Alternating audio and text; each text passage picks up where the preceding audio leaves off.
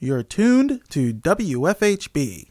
Volunteer-powered, listener-supported, community radio for South Central Indiana.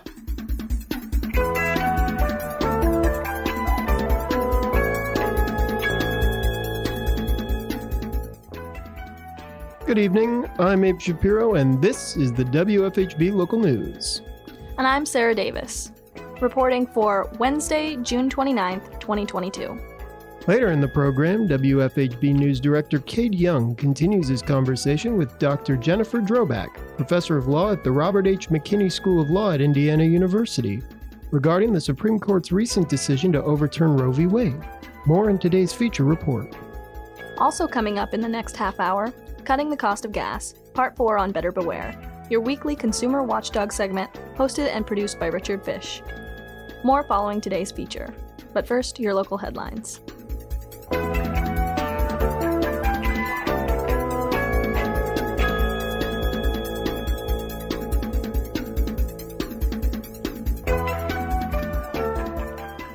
Before approving the consent agenda at their Bloomington Utilities Service Board meeting on June 21st, Board member Jim Sims asked Director of Utilities Vic Kelson to explain why certain contracts were set with not-to-exceed prices instead of having set values.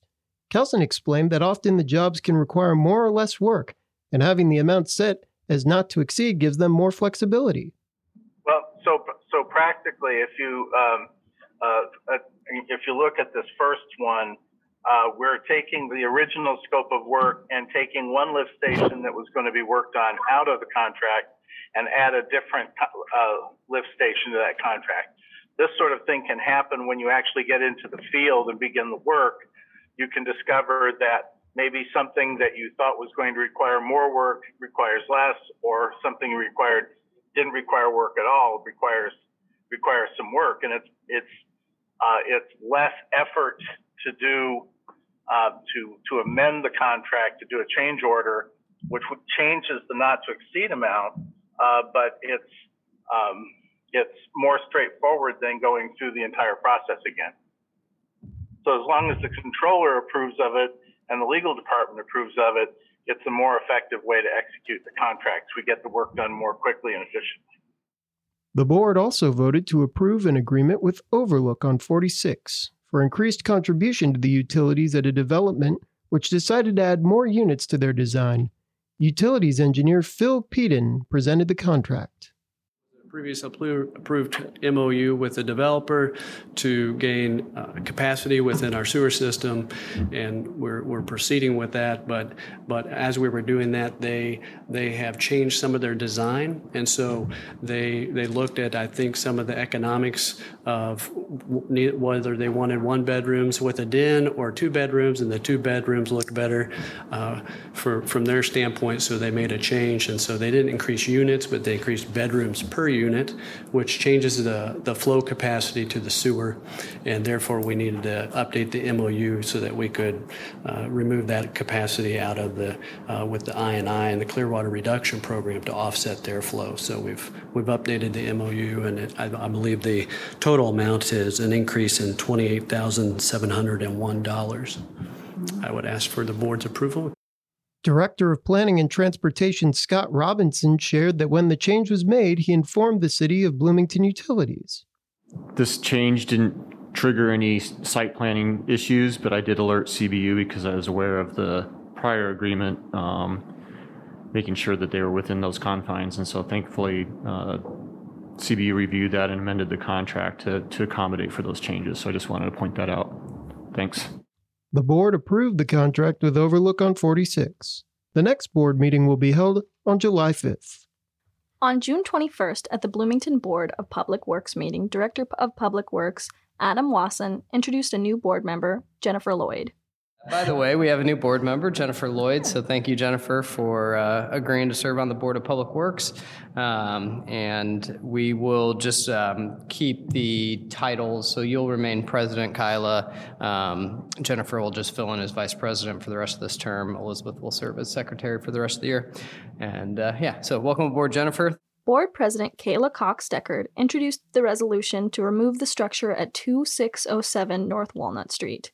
Housing and Neighborhood Development Neighborhood Compliance Officer Mike Arnold shared the history of the staff's involvement with the property.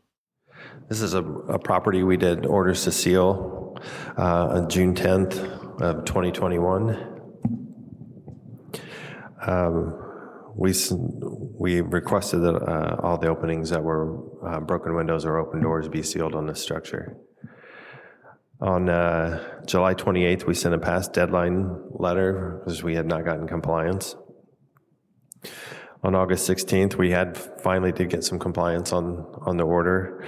But then you can see on October 1st, December 14th, and January 6th, when we did drive-bys, the property was out of compliance again. So we sent letters requesting compliance with the order. January 25th, we sent a request to access the property so that we could assess what it would take to actually get the structure sealed. Again, on February 15th, we sent another out of compliance letter. On March 24th, we sent the letter to the agent via email to try to get contact with the owner. And on March 29th, we received a letter signed from the owner stating that we could access the property to evaluate what we would need to do in order to seal the structure. On April 27th, we discussed with the agent the possible removal of the structure to see if they would discuss that with the owner. By June 2nd, we had not received any confirmation one way or the other, so we sent an order to remove on the structure. And the reason we did an order to remove was because as a public nuisance, we're consistently having to go out and evaluate the property and make sure it's in compliance. And at this time, we would request that the board uphold the order to remove the structure so it's no longer a nuisance.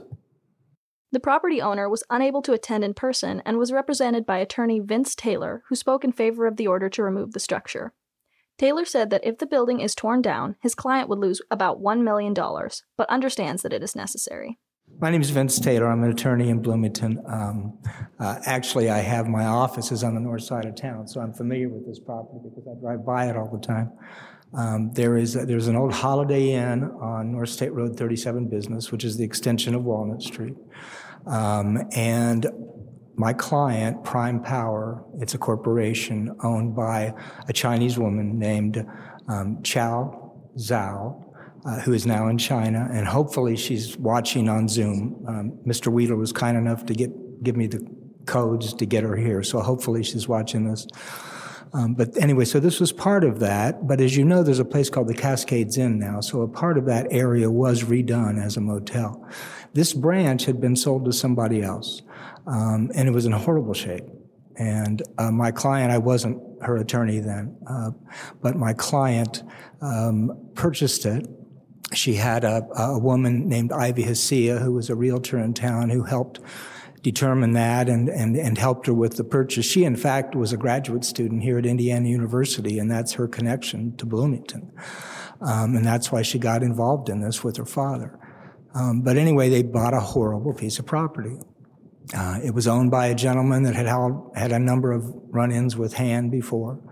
I wish I would have known her then, so I could have stopped her from buying this property, but I didn't. As soon as they bought the property, they tried to remove the tenants, and most of them they got out. One they couldn't, so there was a long fight, and then there was COVID, so they weren't able to get into the property to repair it because they had to remove everybody. They had plumbing that had to be redone in the parking lot. So that's a separate matter. But I have our position at this point, after having talked with Alexa, this is Alexa Knighty, who's here with me. She does management work for the property, and a lot of emails with Chow, who's in China, as I said before. We do not oppose what the city wants done. I mean, if this thing is ever going to be, she's scared half to death. She's going to lose, well, at least $1 million as a result of this purchase. But she is willing to do whatever is necessary to, first of all, secure it, because that's part of the problem. People will break into these units, and so, of course, it is a public nuisance. The neighbors don't want the homeless, and who knows, not just homeless, anybody who wants to break in a unit to do whatever. Taylor explained that the property owner wants to demolish the building but is unable to find a contractor on such short notice, and is looking to add a fence until then. property owner Miss Shao talked over Zoom, confirming that she wants to remove the structure. It's my intention to remove this structure, but I need time to find a contractor to do this. And as Alexa says, there is no one can do this before the fall, as we know. So if you have a recommendation, that would be the best. City Legal Chris Wheeler commented what the city staff's preference would be in regards to moving the structure. Vince and I did talk earlier today, and everything that he's stating is accurate to what we talked about in regards to what the city at least would want to see as far as good faith and substantial steps taken to have the property owner be responsible for the issues that are on her property. And that would include the type of security measures that we're seeing here espoused in the plan that's been presented, as well as then taking the steps to find an appropriate contractor. However, I would like to ask, though, for this board still to uphold the order that was issued. We will still look for that 31st of July deadline, but if we see substantial steps actually being taken in good faith towards getting this issue resolved, we would come back and ask this board for an extension of that deadline to allow the property owner to get this taken care of. The board unanimously voted to approve the resolution to uphold the order to remove the structure. The next Board of Public Works meeting will be held on July 5th.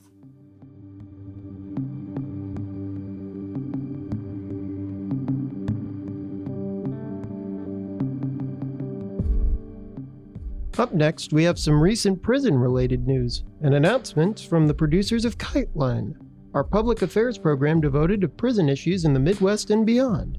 KiteLine airs each Friday at 5:30 p.m. here on WFHB. The program is available online at wfhb.org or wherever you get your podcasts.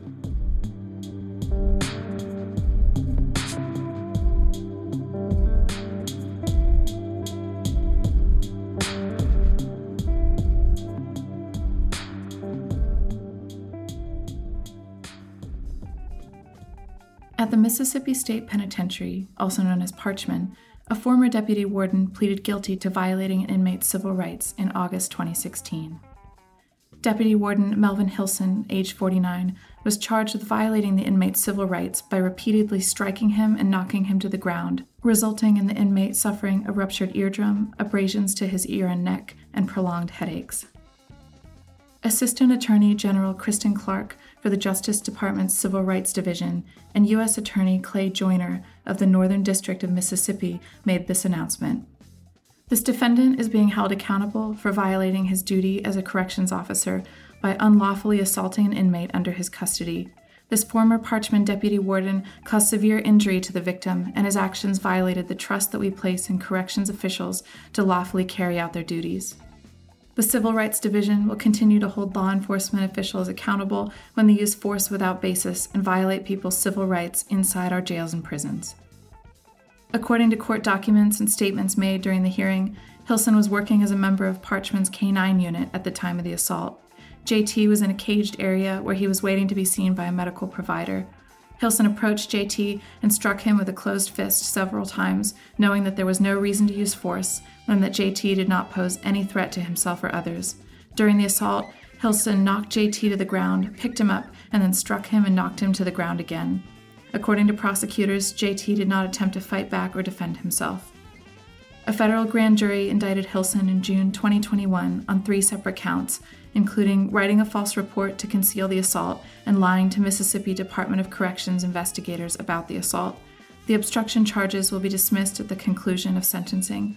Hilson is scheduled to be sentenced on September 1st, 2022.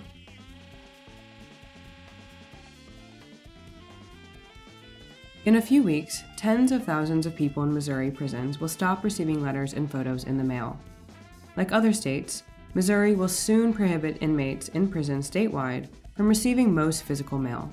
Instead, the state will pay a private, Texas-based company to scan inmates' mail and send them digital copies. State corrections officials say the move is necessary to stem the flow of drugs and other contraband into prisons, but criminal justice reform advocates warn it could violate inmates' privacy and further isolate them from their families. Beginning July 1st, anyone who wishes to send personal mail to an inmate in Missouri must mail it to a centralized processing facility in Tampa owned by Securus Technologies, where workers will make a digital copy. Inmates will be able to view their mail on electronic tablets, which they receive at no cost from the company when they first enter prison.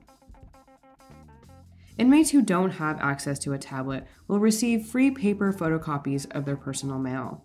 Missouri prisons will continue to accept certain types of postal mail, including legal correspondence from attorneys, visitation applications, and mail from state agencies. New Mexico, Florida, North Carolina, and Pennsylvania also have banned personal mail in prisons, citing concerns over drug smuggling. However, an investigation from the Texas Tribune and the Marshall Project last year found the flow of contraband into Texas prisons remained largely unchanged despite statewide mail restrictions.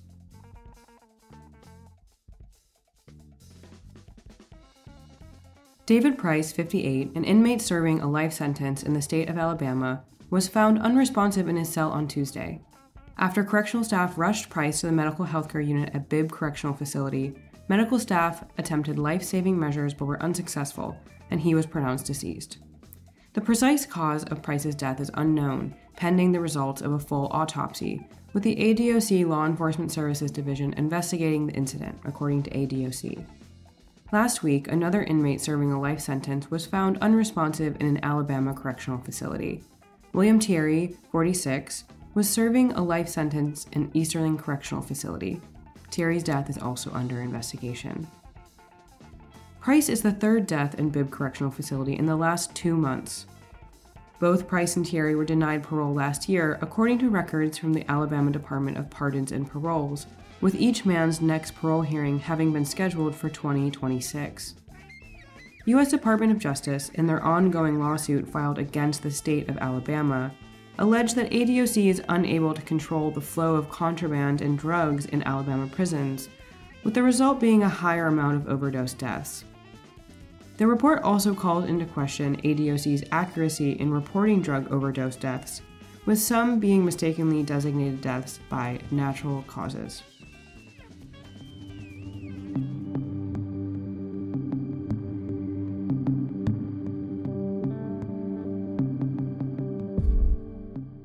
In today's feature report, WFHB News Director Cade Young continues his conversation with Dr. Jennifer Drobak, professor of law at the Robert H. McKinney School of Law here at Indiana University, about the Supreme Court's recent decision to overturn Roe v. Wade.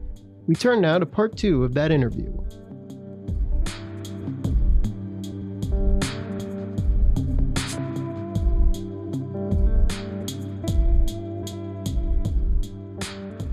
Now, you touched on some history, plenty, but I wanted to see if you could walk me through sort of a brief constitutional timeline of abortion law in the U.S.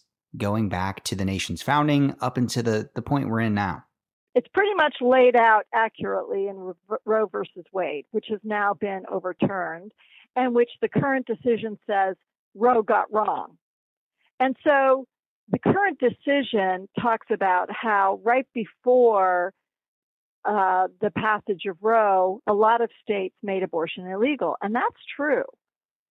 But at the founding of this nation, the Roe decision that went through at the founding of this nation, where these jurists typically like to hang out, is that abortion, up until the time of what's called quickening, was legal.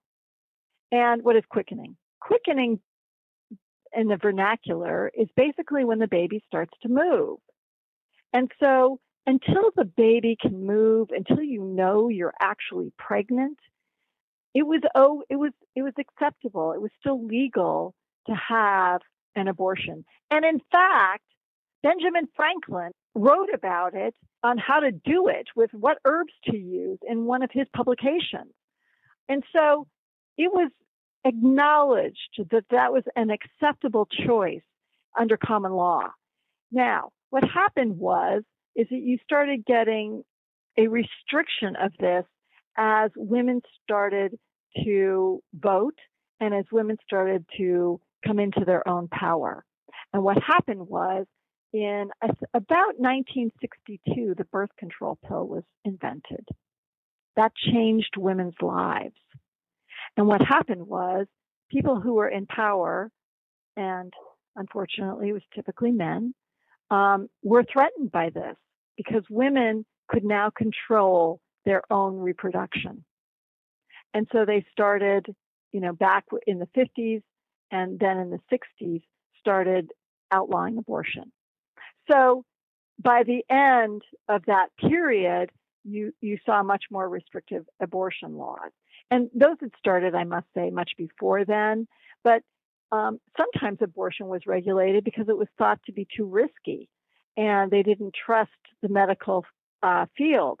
But as abortion became safer and safer, that restriction was no longer justified. And so you see this evolution that produced what the court was relying on, which was this, what they called a national sense that this was wrong. That's new history because we didn't start that way.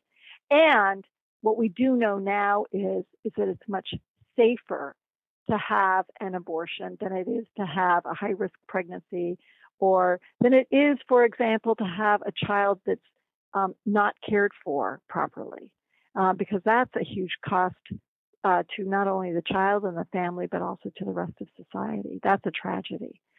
Most people who become pregnant do not put their children up for adoption, even if it was an unwanted pregnancy. They try and handle it because there is this notion that you have to take care of your children. And of course you do. I really appreciate you diving into some of that history for me and kind of walking me through a little bit of a timeline. Just a couple more questions for you. This is a hypothetical here. So the Supreme Court has 9 justices right now, 3 of which were appointed by the previous president. So hypothetically speaking, can President Biden appoint more Supreme Court justices? Yes, he can, even if there's not an empty seat. And people would call that packing the court, but they'd have to get through confirmation in the Senate, and there's some question as to whether that could occur. But there is no rule that says that the Supreme Court is limited to 9 justices. And in fact, it might alleviate the burden on them if there were more justices. But I doubt Biden's going to do that. I see. Well, I appreciate you answering that. Now, lastly, back to the July 6th special session. If Indiana does restrict or outright ban abortion, how would the State House enact such restrictions, and what would be a possible recourse, if any, to challenge such legislation? Yeah, they just do it by passing a law. I mean, that's what the legislature does. They pass laws. And the legislature has said they will invite commentary. And so people they shouldn't give up.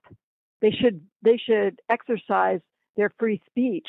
And I'm going to try and go to a rally on the 6th at the State House. But I encourage everyone to call their representatives and make your opinion known, because you know that anti-choice people will be doing that. And yes, you're correct that this could be challenged. And it could be challenged. There's no point in challenging it right now under the 14th Amendment, substantive due process, liberty, privacy, because the court's going to rule the same way. They won't even take it up on certiorari, or they won't even consider it because they just decided this issue. What I would do is I would call it forced labor, literally forced labor, that you are forcing my body to work. That's a violation of the 13th Amendment that prohibits slavery. Well, these are all the questions I have prepared for you, Dr. Drobak, but I want to give you the last word, give you the floor here. Is there anything else that you would like to add before we part ways? Yes, this is not just about abortion. This is about liberty and how we define liberty in the future. So everybody should be paying attention, because it's not just the abortion rights of some fertile women. It is the liberty rights of all Americans. And we have to stand up for our democracy and for our freedom. Get active, everybody. Well, Dr. Jennifer Drobak, professor of law at the Robert H. McKinney School of Law at Indiana University, Thank you for coming on to the WFHB Local News. Thank you so much for having me. I really appreciate it, Kate.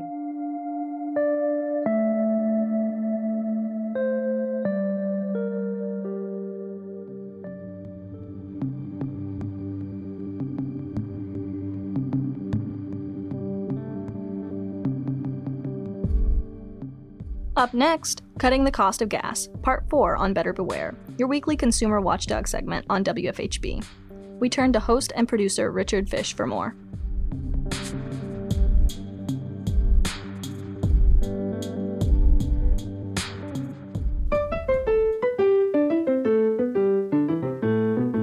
Welcome to Better Beware. Here's your consumer watchdog from WFHB Community Radio with the latest information and helpful hints designed to keep your head out of the clouds, your feet on the ground, and your money in your pocket. Want to pay less for gas? Here's the fourth part of our series on how you can spend maybe $1 a gallon less than the price on the pump by increasing your gas mileage. We've established that you need to keep track of your mileage all the time, keep your gas tank full, and keep your car in good shape. This time, keep away from other cars. How you drive affects your mileage and the money you spend on gasoline more than anything else. The most important thing is to keep as much space as you can around your car. This simple rule has enormous benefits. You get where you're going faster, you burn less gas getting there, and you're much more likely to arrive safely. The more space there is between you and the car in front, the better you'll be able to anticipate any need to speed up or slow down. Out on the highway, using your cruise control is a wonderful thing when it's safe to do so. But if you find yourself running right alongside another car, in formation as it were, you're in a very dangerous situation. Drop back or go on ahead. Some drivers try to get right behind a big truck so it'll suck them along and increase their mileage. For that to work, you have to be within inches of the truck, or the turbulence will cut your mileage. So it's fantastically dangerous and equally stupid. The truck driver can't see you back there, and you can't see what's in front of the truck. If you see some idiot doing this, put a whole lot of space between your car and his quickly. Zipping in and out of traffic doesn't save near enough time to be worth the extra gas.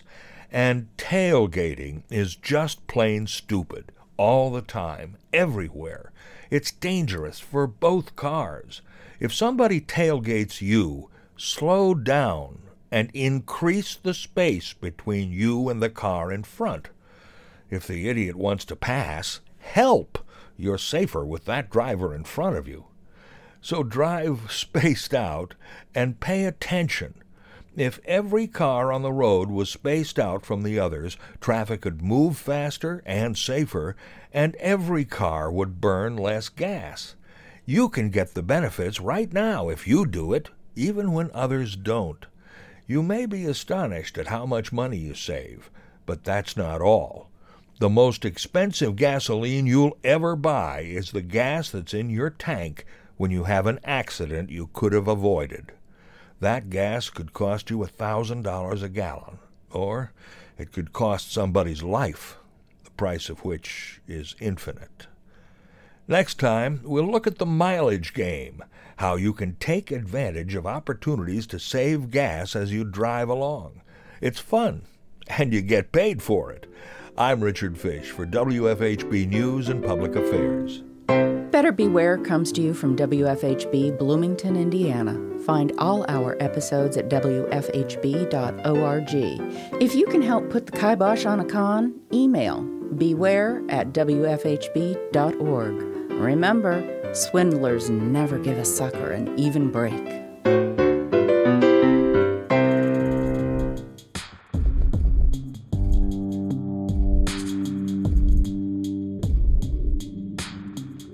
Support for the WFHB Local News is brought to you by MPI Solar, a Bloomington business specializing in solar hot water, solar electricity, and solar hot air systems. MPI Solar designs and installs solar power generation systems that encourage independence and individual responsibility. More information online at mpisolarenergy.com.